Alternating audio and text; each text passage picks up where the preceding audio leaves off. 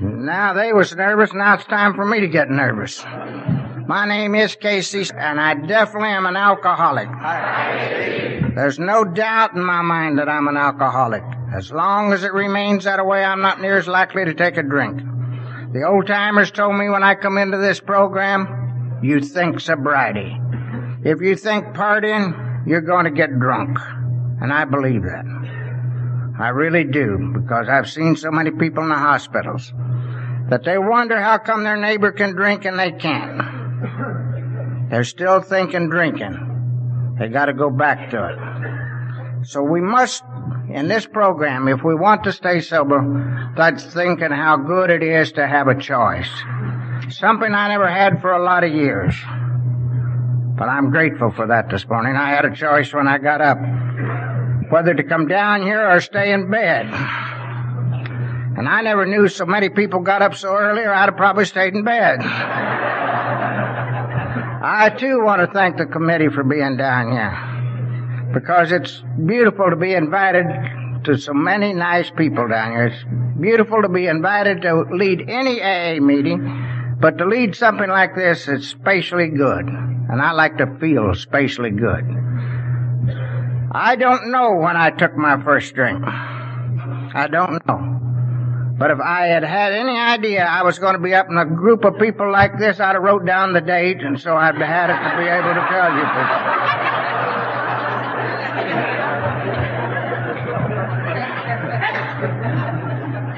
people. Old Tom, he was sick. So St. Pete was going to take him up, show him up around heaven. Went up there and went in a room, people doing rosary. He said, "Who are those people?" Said, "Oh, they're a bunch of Catholics. They think they're the only people up here." They went out and went into another room, and people praying and shouting and going on. Said, "Who are those people?" Said, "Oh, that's a bunch of Baptists. They think they're the only people up here." They walked out of the room, and they heard a lot of noise, smoke rolling out from under the door down there. Heard people talking. Went down and opened the door, and people sitting there drinking coffee and smoking cigarettes. He said, "Who are those people?" St. Pete said, "I don't know," but said, "Don't worry about them. They're just here one day at a time."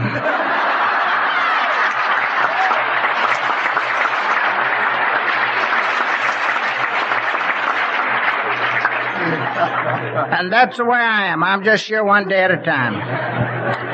I know I started drinking young. I know that. I know I was selling whiskey in the state of Kansas when I was 15. It was a dry state. And a boy there, his family had a lot of money. And I always liked to be around people that had a lot of money. So I started running around with him. Right after that, his father passed away. They had a place of business, had a brand new home in Winfield, Kansas, and I moved right in with him. Now, his mother treated me like a son. So good. About 18 months I was there, and she gave us all the spending money we wanted. Bought us 3 brand new automobiles, which we wrecked. But she would wake me up in the morning to go get the whiskey for the party that night. We had a party every night. Good-looking girls coming down there.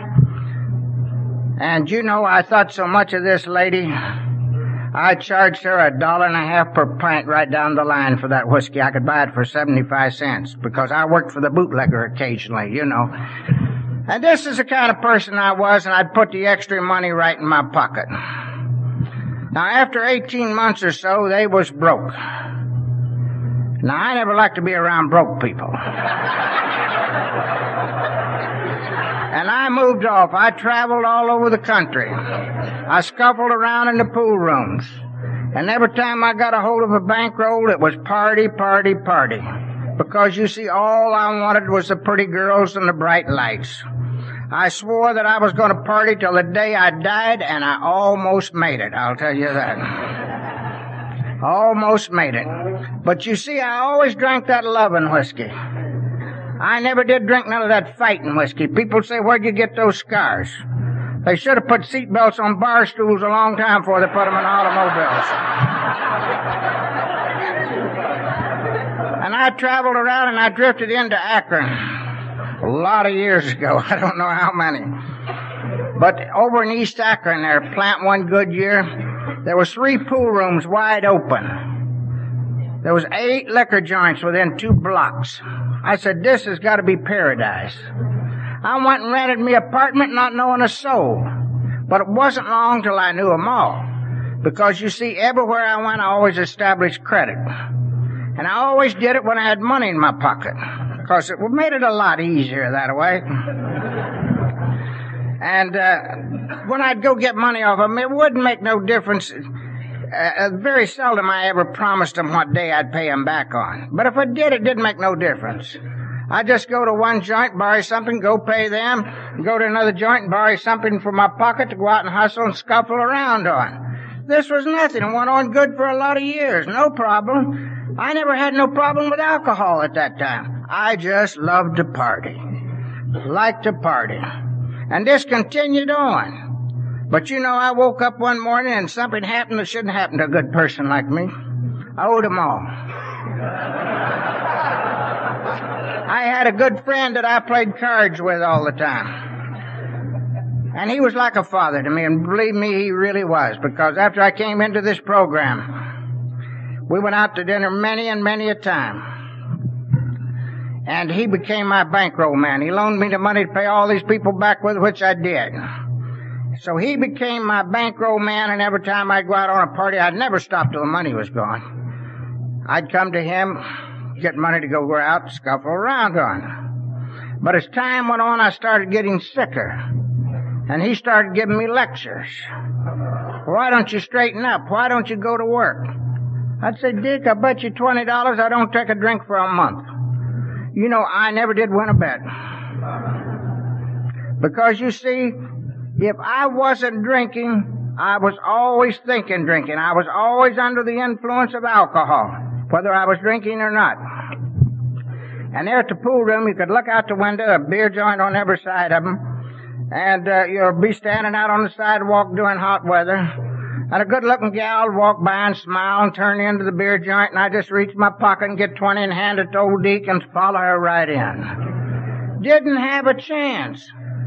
Didn't have a chance because I had to drink. And this continued on. Same story, because all I wanted to do was party.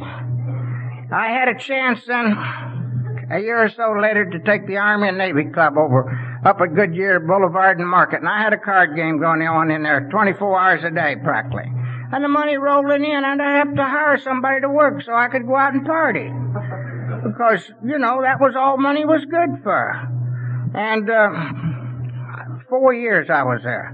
And I drank a lot of whiskey. I'd never had no problems with alcohol up until that time. But, you know, after 4 years, for the first time in my life, I couldn't stop drinking. And I had a friend of mine that went through St. Thomas Hospital and came into AA.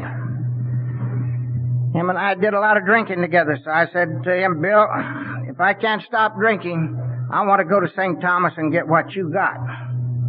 I didn't want to tell him that I just wanted to go to St. Thomas to get well, because I wanted no part of these people, no part of them. I did go to St. Thomas. It was 1950. Little Sister Nacia was there at that time.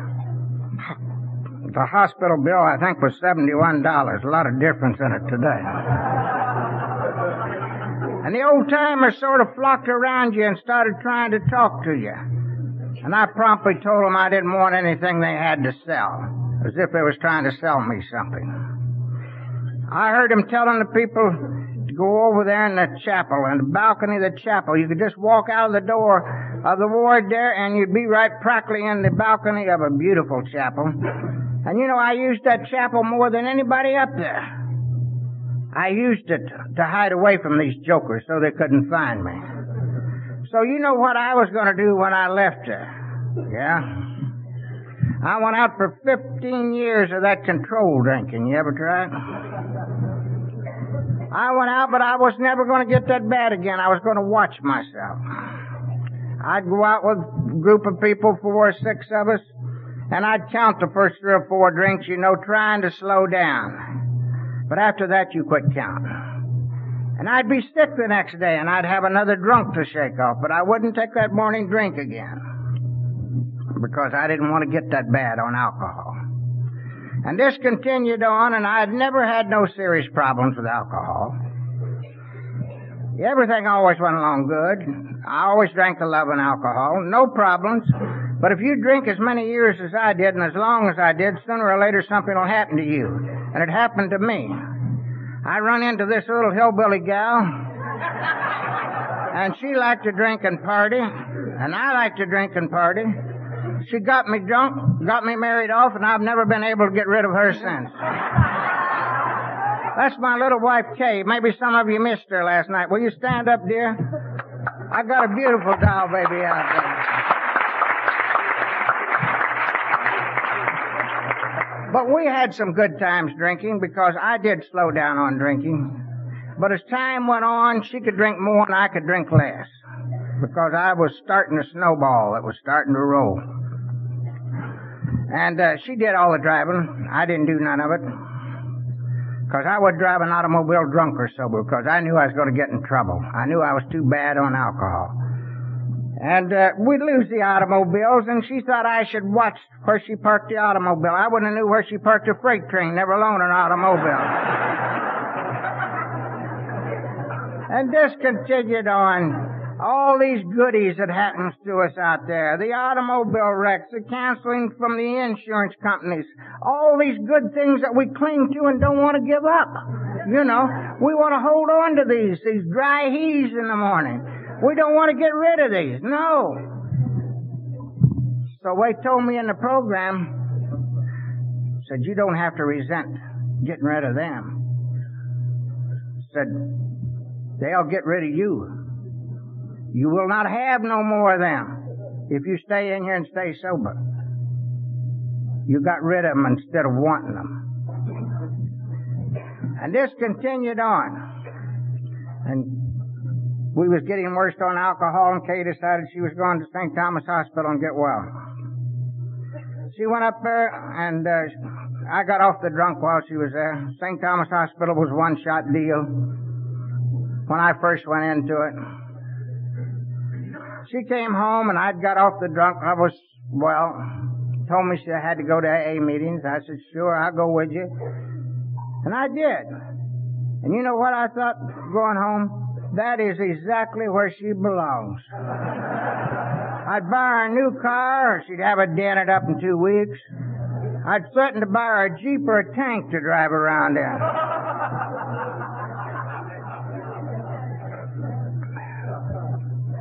I thought I'd done pretty good the 10 months she was in the program. I only got drunk 4 times. But after I come in the program, I looked back, every one of them was a month, 6 weeks long. I decided I hadn't done too good. She was sober, and her sister and my brother-in-law came through from Newfoundland. And he had me a quart of VO, and they came in quart for his brother in St. Louis. And he said, let's have a drink. I hadn't had one for 3 or 4 days or so, I don't know. I couldn't drink every day anymore. I got too sick. I had to stop. But we did have a couple drinks, and that's all that joker wanted. But see, I didn't care because I couldn't drink with people no more. I couldn't get out of the house when I drank. I kept a bottle sitting under the bed to turn it up to try to knock myself out so I could get just a little bit of rest. The last year or so of my drinking, that's the way it was. I don't know how long it took me to drink that quart of whiskey because I couldn't drink much anymore. It would knock me out. But I know they was over to sister-in-laws of mine, and I was out of whiskey, and I was sick. And I looked around and found that other quart. And Kay come in and got all over me getting into that whiskey. I said, I want to tell you something. His brother don't know he's got it, he don't need it, and I do need it, and I'll tell you the truth, I did need it. And I kept drinking on that bottle. I don't know how long it took me, but I know it was gone, and they was gone, and I'm laying there on the bed, bouncing around, just jittery and shaking, and them flies crawling around up there on the ceiling, stomping around with their boots on, raising hell up there. And I heard the car drive in. I said, I better be pretty nice to her. She came in. I said, honey, will you go to the whiskey store and get me a 5th of whiskey? I got to get off of this drunk. She said something that you shouldn't say to a person like me in that kind of shape. She said, you don't need no whiskey. You need to pray. You need to ask God for help. I said, I want to tell you something. I don't need you. I don't need God. I don't need nobody. You get me that bottle of whiskey. And she did, and we got off of that drunk. It wasn't long after that till she had to go into the hospital for the 2 major operations. 23 days in there. She came out, and I was good all the time she was in the hospital. My sister came through from Kansas. She wanted to take him to West Virginia. She did. She proceeded to get drunk, and they called me. And our son and I got a cab from Barberton and went to West Virginia, which was a 6-hour drive. The expressway wasn't in at that time. But I wasn't in too good a shape because I took a fifth with me when I went. Now, I don't know whether we left down there that night or the next morning. But I do know that we had a couple fifths of whiskey. And then for the next 3 weeks, according to what people told us in the newspapers, we laid there in our own home, not able to get out. Wake up long enough to take a water glass or two full of whiskey and black right back out. I kept the phone off all the time. I didn't want people to call me. I called people that owned bars. I had a lot of people that owned bars out there that was friends of mine. But if you keep calling them at 4 or 5 o'clock in the morning to bring you out 3 or 4 bottles of whiskey, you're liable to run out of friends. Now, I cannot understand today or back then. It makes no difference how much whiskey you got. You always run out between the time the bar's closed and the bar's open. And you walk that floor and cuss those cigarettes. And that's exactly how it was. Now, our sister was over there. I knew nothing about it. It was a blackout for me. But the phone must have been on the hook because I was up looking for a drink. And the phone rang. And I went to the phone to whoever it was. If it wasn't somebody going to bring me some whiskey, I was going to get rid of him. But it was a guy Jim. And he asked me, how is everything, Casey? And I said, my God, Jim, we're dying. Will you help us, please? He said, I'll be right there. Brought Juanita, and he came out, and I'm shaking like this, and he handed me out a big water glass full of whiskey. I mean, and I knew a drink like that would knock me loose. And he held it out. I took a second look at it, and he said, drink it. And I was afraid he was going to take it away from me, so I just up and drank it off. He called St. Thomas Hospital, and they started accepting for the second time. And they did accept me at St. Thomas Hospital. And they took Kay to Youngstown. I don't know much of what went on in St. Thomas Hospital this time. I know people walking through there saying prayer, meetings, pray. So I had the sister to go to the chapel with me and say a prayer. And I know from that you got a direct line from the gutter to God in this program. I do know. I know the doctor. He told me, he said, 1 more day, 1 more bottle, and you wouldn't have made it. And I could have cared less as sick as I was. Wouldn't have made no difference. But he told me the day before I was to leave that hospital, he said, you look halfway smart now. If you go to drink, said, do it right away. Said, Adams Funeral Home over here is running a special this month, $400 off. $400 off on all walk-ins.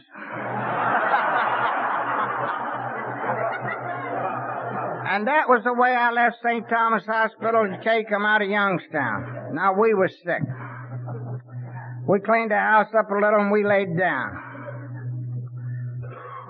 And we got up and we went to a meeting that night and we was sick. I never dreamed, after all these years that I'd be able to stay sober. But I figured that I could stay sober long enough that she could get sober and maybe I'd have to go out there and die. But again, something happened in this program. It's a powerful program. We had a lot of old-timers in here. And I feel that the greatest thing we have in this program is examples. And meetings were small at that time. Like she told you, it was 22 years, the last 25th of September since we came out of St. Thomas Hospital, and haven't had a drink of alcohol or anything since. Only by people like you all over the world. Hospitals, I talk in all of them. I love to talk in hospitals. I love to tell them you don't have to die that way if you don't want to. But these old-timers, they could see how bad a condition we was in. And they told me to get on one little word and work it. A little word of honesty. I said, I'm honest. I pay everybody out there. I said, no, that's not the kind of honesty that we're talking about. Since then, I found out there's 3 degrees of honesty. There's honesty to the other person, there's a cash register honesty, and then there's the truth. What is alcohol doing to you? This is what he wanted me to take a look at. And I kept taking a look at this, what alcohol was doing to me. And it didn't take me long to realize, for the first time, after I took a look at me, not knowing I've ever had a problem, always able to see the other person's problem. I could look around any time and say, if I was bad as he was, I'd quit drinking. But now I took a look at me for the first time. And I was able to accept the fact that I was powerless over alcohol. Not that my life become unmanageable. I couldn't do that yet. There's 2 parts to that first step. And I think a lot of people get in trouble because they don't accept both parts of the first step. But I did accept the powerless. Since then, I found out I'm powerless over a lot of things. I'm powerless over that hillbilly. I can't help anything she does. I'm powerless over other people in this program. I can only do what I want to. I'm not responsible for nobody's action but my own. But as I continue to go to AA meetings, and these old-timers kept saying a lot of things, funny things first, let go, let God, easy does it, don't take that first drink. Now, I didn't believe everything they told me, but I went and did it anyway, and I thank God for that today. Because you see, if I'd have tried to make a decision, I'd have made the wrong one.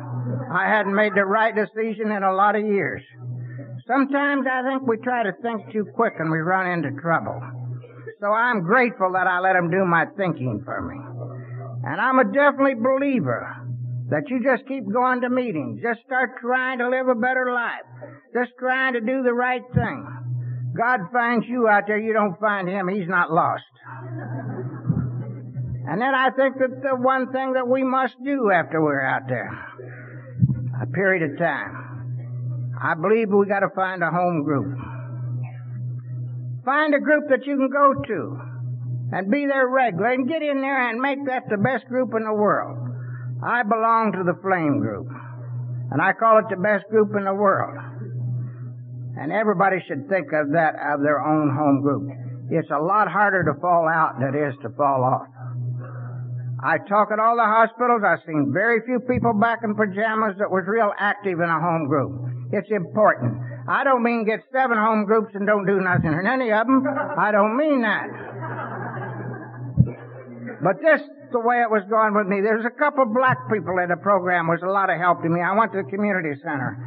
It was about 50-50, black and white. And 2 of them are Ed Marcus and Bill Tolliver.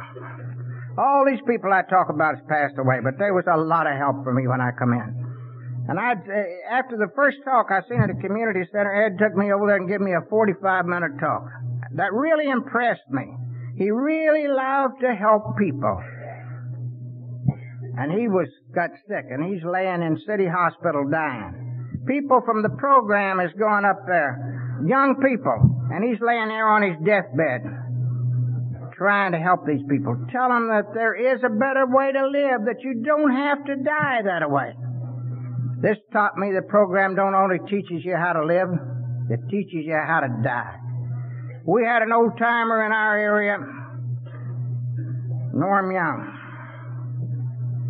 He was about 80% blind. Come off of Skid Row.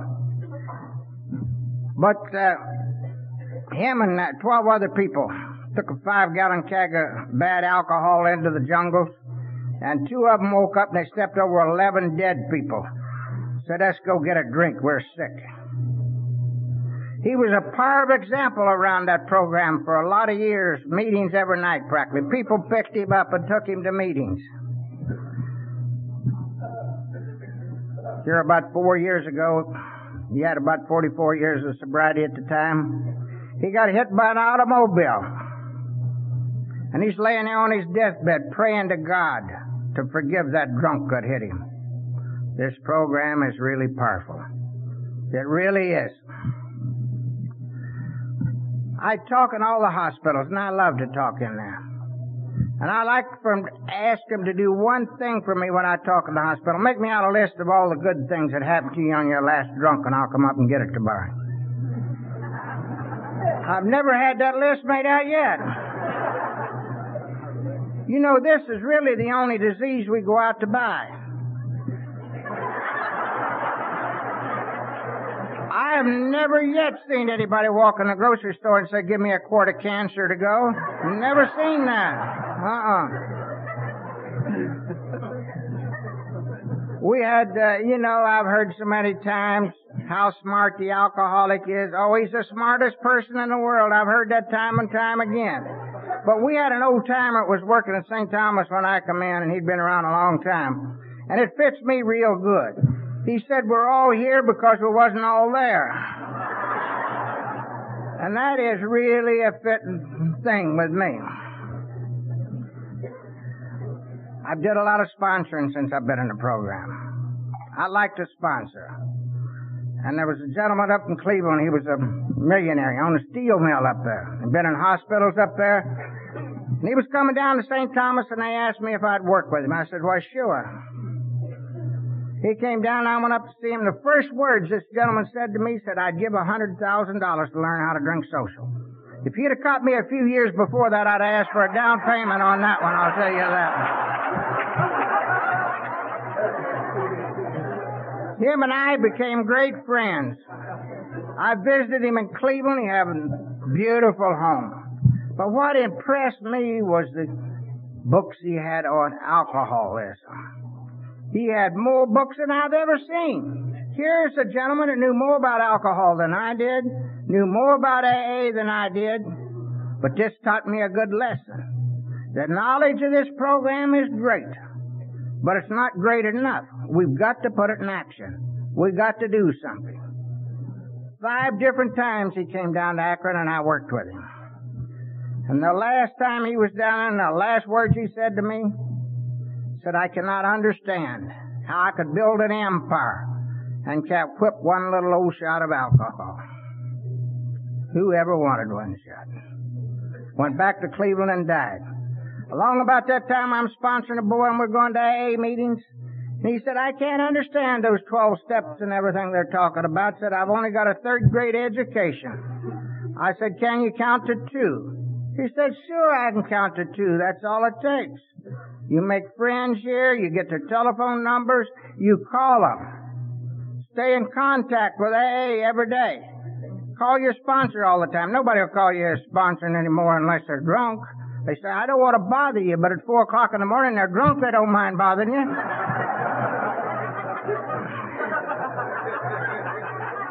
This boy is sober. I told him I've been pallbearers to a lot of people too smart to make this program. I've never seen one too dumb yet.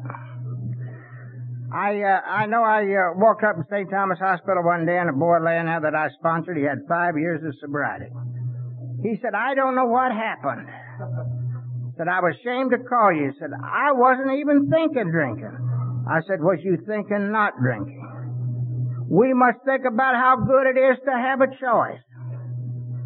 I'm walking down the street of Akron there one day, and a guy staggers out of the bar, and I'd been working with him, and he throwed his arms around me. Said, I can't understand how some of you people can stay sober, and I'm never able to make it. I said, well, not drinking would help a whole lot.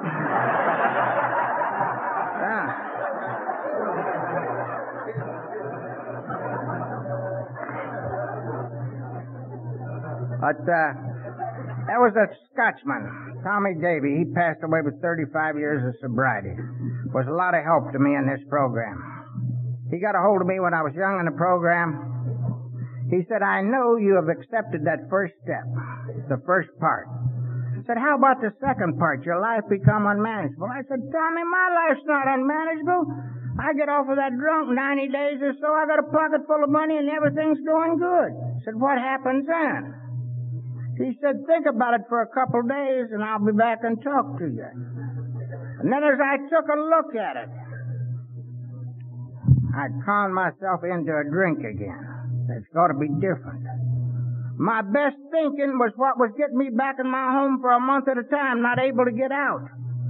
And when he came back, I was able to tell him, Yeah, my life was really unmanageable. Then he told me about the second step. Came to believe that a power greater than myself could restore me to sanity. I said, Tommy, I can't do that. He said, all the steps comes in parts. Said, all you got to do is be willing to believe. Said, that's all there is on this step. Said, look at it this way. I came too, and then I came to believe. And I've made it simple that way. Just a belief of much as a little mustard seed. Just be willing to believe is all. Since then I've found out that second step is nothing, only making yourself believe a lie. When you're sober out there, and you decide you go to drink again, you con yourself in that's going to be different, and you make yourself believe that, because if you took a look at it that you was going to wind up in the hospital, you was going to wind up in the penitentiary, you was going to wind up in the morgue, you would not take a drink, but you got to make yourself believe it's going to be all right. To me, that's the second step. It really is. What is more insanity than making yourself believe that? When you're no different. I used to do that, and then I'd go to the whiskey store and buy 2 fists. What size drinks was I going to take? And then he told me about the third step. Made a decision to turn my will and my life over to care of God as I understood it. I said, I don't understand him, and I don't know whether I can or not. He said, they come in parts. Said, all the steps says I make a decision. And that's true. You make a decision, you start living a better life, and you do not take the third step completely until you hit the 11th step. He said, I've been sober a lot of years. And said, I keep turning my will and my life over to care of God as I understand him, but said, I keep taking it back all the time. But said, the more often I turn it over to him, the longer I let him keep it. He said, if you don't believe in it, just put your shoes under the bed tonight, and when you get up in the morning, ask God to help you. He will. And I've got real good on that step since then. Real good. After 22 years, I let him keep it 10 or 12 seconds at a time anymore. But the constant trying to work these steps is what's going to keep us sober. It's not how good we get on them or anything like that. The constant trying is what makes them successful. Then he told me the fourth step. He said, you got to make out a list. Your list will be of defects of character. I said, I didn't have no defects of character. Most all of us when we came in didn't. But the old-timers pointed them out to me, and one old-timer told me about them, and he said, after I was in a while, I found out that they told me I wouldn't be able to get rid of all of them, so I just turned them over to controllable hobbies. We have tools to work with all of them on. We're not going to get rid of them, the resentment. We're going to get resentment. Resentment is refill. I think that is one of the most powerful ones. Angry. Oh, are we angry when we come in? And we've got to write down the reason why we get angry. We've got to write down the reason why we're jealous. It tells us there in a big book. Did you, Farmer Brown, pay too much attention to your wife? The resentment. Did your boss get a promotion and you didn't? And go on down through there. We got thousands of defects of character. And we make out a long list of these. And then we got to find some good things that happened to us over there. And I had a guy I was working with. He'd been sober 2 years. Him and his wife, when I went and made a call on him, and he was on the fourth step now, he said, I can't find anything good happened to me. When I went there, I had 2 dirty little children running around, hiding, scared of them. Didn't want to be around Daddy or Mommy. He'd lost his job, had an old car that wouldn't run. 2 years later, he'd got his job back. Had a pretty fair car. And them little kids running around, I love you, Daddy. I love you, Mommy. We cannot see the good things that's happened to us. So you put down things like that. And why? Because we can find a lot of good things. Myself, personally, I should have been dead a lot of years ago. And then we get this list all together. And we take it to, I prefer to take it to a father or a professional man, whoever you care to. And then I dump off all this garbage onto him. Then I dig me a big hole, and I bury the shovel with it. I don't want to keep digging it up all the time.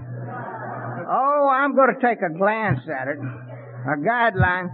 As the old-timers told me, if you keep digging it up, if you keep thinking about the past, you're going to go back to the past. And I believe that. I really do. That's as far as I'm going to talk on the steps, because I think from there on, we live the steps. I personally believe after we've been in the program, it is not working the steps, it is living them.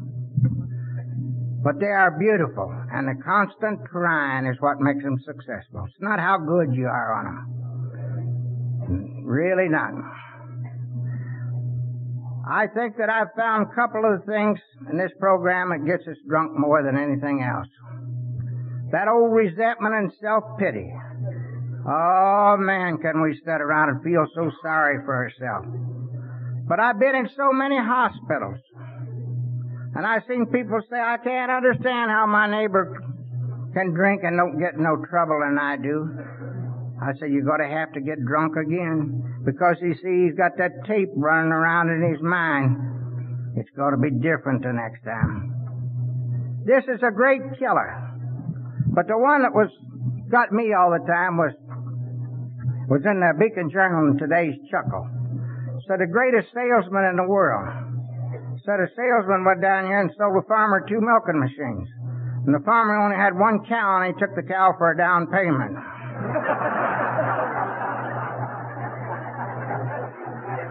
Now, he was quite a salesman. But I remembered how I used to come off of one of those drunks, get everything cleaned up, money back in my pocket again, and that old con had come up. It's got to be different the next time. I'm only going to have a couple drinks. I've got to make myself believe that lie, and I do. And I did that time and time and time again, but look what an idiot I had to do it to. We are the quickest forgetters in the world. We can forget how bad it used to be very easily. That is why I like to get up in the morning and I like to think for about 30 seconds how bad it used to be. And I can think of a lot of bad things in that 30 seconds. And then I say a simple little prayer. God help me to be grateful today. And you know, when I leave that house for one day, I know that nothing's going to come up in God and I can't handle for one day. I've yet to see anybody back in pajamas in the hospital that had an honest meditation and asked for help the day he took that drink. I think this is one thing that we all got to use in our program if we want to stay sober. Because we're not going to forget. And that is our big problem, is forgetting. Another thing that I've seen happen to a lot of people in this program, be a man or be your wife, lady, and you decide you want to date, don't require a drink to do. And we had a guy named Mose. He was a legend around Akron there, and he told a little story that I think fits in so good with that. An old farmer out there planted some corn, got up about 1.5 inches tall, and the crows is out there pulling that corn up and eating the corn off the roots of it. He went out with his shotgun and started shooting these crows. The rest of them flew away, and he went out and would start kicking these dead crows around. Dear lady's wife, Paul Parrott, wings all broke and everything. Oh, what am I going to tell my wife? He picked the parrot up in his hand and started in. Got on the porch and opened the door, and his wife looked down and seen this parrot. Said, what happened? What happened? Before he could say anything, the parrot spoke up and said, wrong crowd, wrong crowd. They tell me going to the bar with your friends and sitting there, you know, enjoying, showing them how brave you are, that you don't have to drink. Said it's the same thing as going to the funeral home, sitting there waiting to die. You know, I think we got to take a little inventory of ourselves every day. We got to check up on ourselves. Little Johnny went into the drugstore. He asked a druggist, said, can I use your phone? Said, well, sure you can use my phone. Went back and called the gentleman up. Said, you wouldn't happen to need a little boy to mow your yard, would you? Said, no, I got a little boy to mow my yard. Said, well, how's he doing? Said, oh, he's doing it. The druggist said, come here, Johnny. Said, if you're looking for a job, you can mow my yard. Said, no, I'm not looking for no job. Said, that's a guy I work for. I'm just checking on myself, see how I'm doing. And that's what we got to do in here. We really do. I like what Tolliver used to say all the time. We're going to see when we want to see, and we're going to hear when we want to hear. I believe that. So there's a lot of pitchers in this program, but very few catchers. You know, they had a lot of high waters back west. They had a guy named John Smith up in the second-story window. And the water come up around his neck. And the boat come by and said, "Come on." He said, "No, God will take care of me." The water kept raising up. He got on the roof. The water was up around his neck. And the boat come back by and said, "Come on, John, I'll take you out of here." He said, "No, God will take care of me." He drowned and went to heaven. Went up before God. He said, "My name's John Smith." God looked down at him and said, "Yeah, I know. You're not supposed to be here. I sent 2 boats by after you." I know Kay and I was in Las Vegas several years ago. We had a grandson. He was sober. I mean, he's not sober, but he was about 8, 9 years old. And we got a call that he had a big tumor here on him. And we flew back, and the specialist all said he was malignant. Said the whole side was going. I know that the house. When I kept saying this boy's going to be all right, it's not going to be malignant. There's two. I'm an old timer in the program, and I looked up at the clock. You know, it wasn't 5 minutes till that telephone rang. Said everything's beautiful. Everything's beautiful.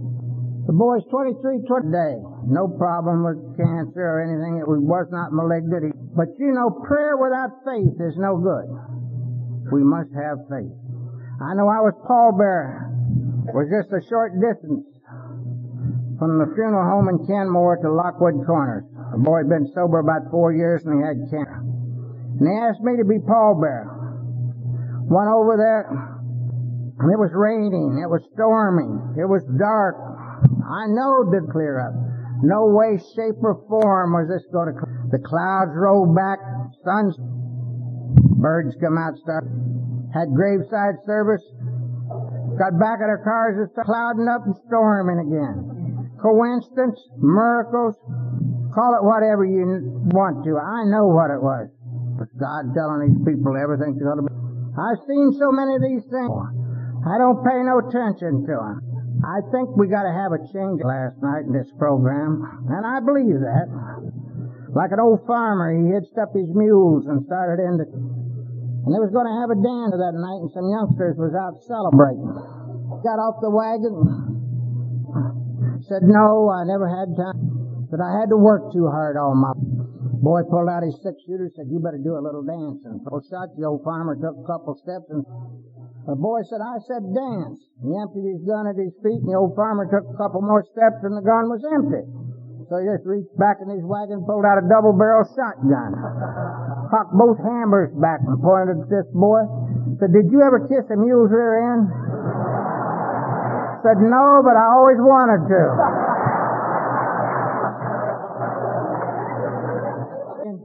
I wanted to be able to go out there and do all these things. I didn't want trouble, but I forgot one thing. I had that 12-gauge shotgun pointed on me. That I was never going to be able to do that again. I think the hardest thing for me to get in this program was love. Build a shell up around myself that nobody could get close to me. Yeah, I love my family. But you know, I couldn't show or give love. It takes a long time for that shell to melt down. Kay was swimming. And it had melted down some. And a big Saturday meeting at Founders Day, she had Beast to come up, Beast and Ruth. He was to talk at Founders Day. And they stayed out their house for 2 weeks. They had those sharing stations. They went on about 24 hours a day out there. And I'd go on to bed, and I'd get up in the morning. Beast would be up there prancing around. I'd say, "Beast, when do you ever sleep?" He said, "If I've only got 4 hours to rest, I ask God for 8, and I always get them." Yeah. It melted me down a lot. The following year, they come up and stayed 2 more weeks and had those sharing stations out there, and he liked to get new people in the program. He liked to get their anniversary date and write them a letter. He wrote such beautiful letters. You could make a talk off of a letter he'd write. The man was so intelligent with it. And I told him when he was leaving, I said, "Beast, you'll never be getting a letter from me. I'd be ashamed to write you one." He said, "I know." but said, I'll meet you on my inward island of paradise. Said, I go there at 7 and 11. I go there 4 times a day. I go there to meet my friends, those that are still here and those that are parted. Thank God I'm able to do those things today. I can be down here and I can be at my home group at 9 o'clock Sunday morning. I can be in Florida and be with my friends here. It's just beautiful to be able to do those things. And these are the things that I learned since I've been in the program. A lot of them. It takes a long time to overcome them. It really does. I know I was laying in St. Thomas Hospital, heart attack 9.5 years ago. In August it was. And there wasn't a thing wrong with me. I never missed a meal, but they'd have starved me to death if I'd have stayed there much longer. I got fruit baskets from all over the country, telephone calls from everywhere. And after going out of the unit, I went downstairs in a room with a gentleman down there. I was there a week, and he had one visitor. His attorney come to see him. I had so many cards that you couldn't believe. You couldn't believe that the love that you receive in this program. It really is the most beautiful thing in the world to be able to do those things. Program, but it's been good to Kay and I. We have our daughter, our son, 4 grandchildren. They come over to the house. We play cards. We do a lot of things together. I take them to anniversaries once in a while, group anniversaries. They love it. They really do. And it's good to be able to be with your family back again. You know, because when we came into this program, we knew nothing about staying away from that first drink. Absolutely nothing. But sticking around here, watching the examples, which I think is the best thing that we have in this program, is examples. Like one old-timer told me that I followed around. When I come in, he said, in this program, we don't tell you can't go out and drink. But said, if you'll stick around, you'll see a lot of people try it. Said, in 20 years, I've never seen one successful. I can add some 20 more onto that. You're not going to be able to make it. And the examples are people that are staying sober, trying to help people all the time. It is a beautiful program. And I want to close this with a little story. Old Tom was dying. He went up to heaven. And St. Pete was going to show him heaven and hell. Went over to a room of people there at the table, well-dressed, a lot of food on the table, and they're sitting there telling jokes. Said, that's heaven. Said, it can't be. Said, look how happy and everything they are. Said, well, wait a minute. He rang a bell. And they started trying to eat, and they got clamps on their arms, and they couldn't bring their arms back this way, and they started screaming and cursing. He said, let's get out of here. He said, I can't stand this. They went over into another room. It looked identical like this. Said, this is heaven. Said, it can't be. It's just like the room we come out of. Said, wait a minute. They rang the bell and they started trying to eat and couldn't, so they just reached across the aisle and started feeding each other like they do here in that age. Thank you all a lot, and God bless you all. It's been a pleasure being here.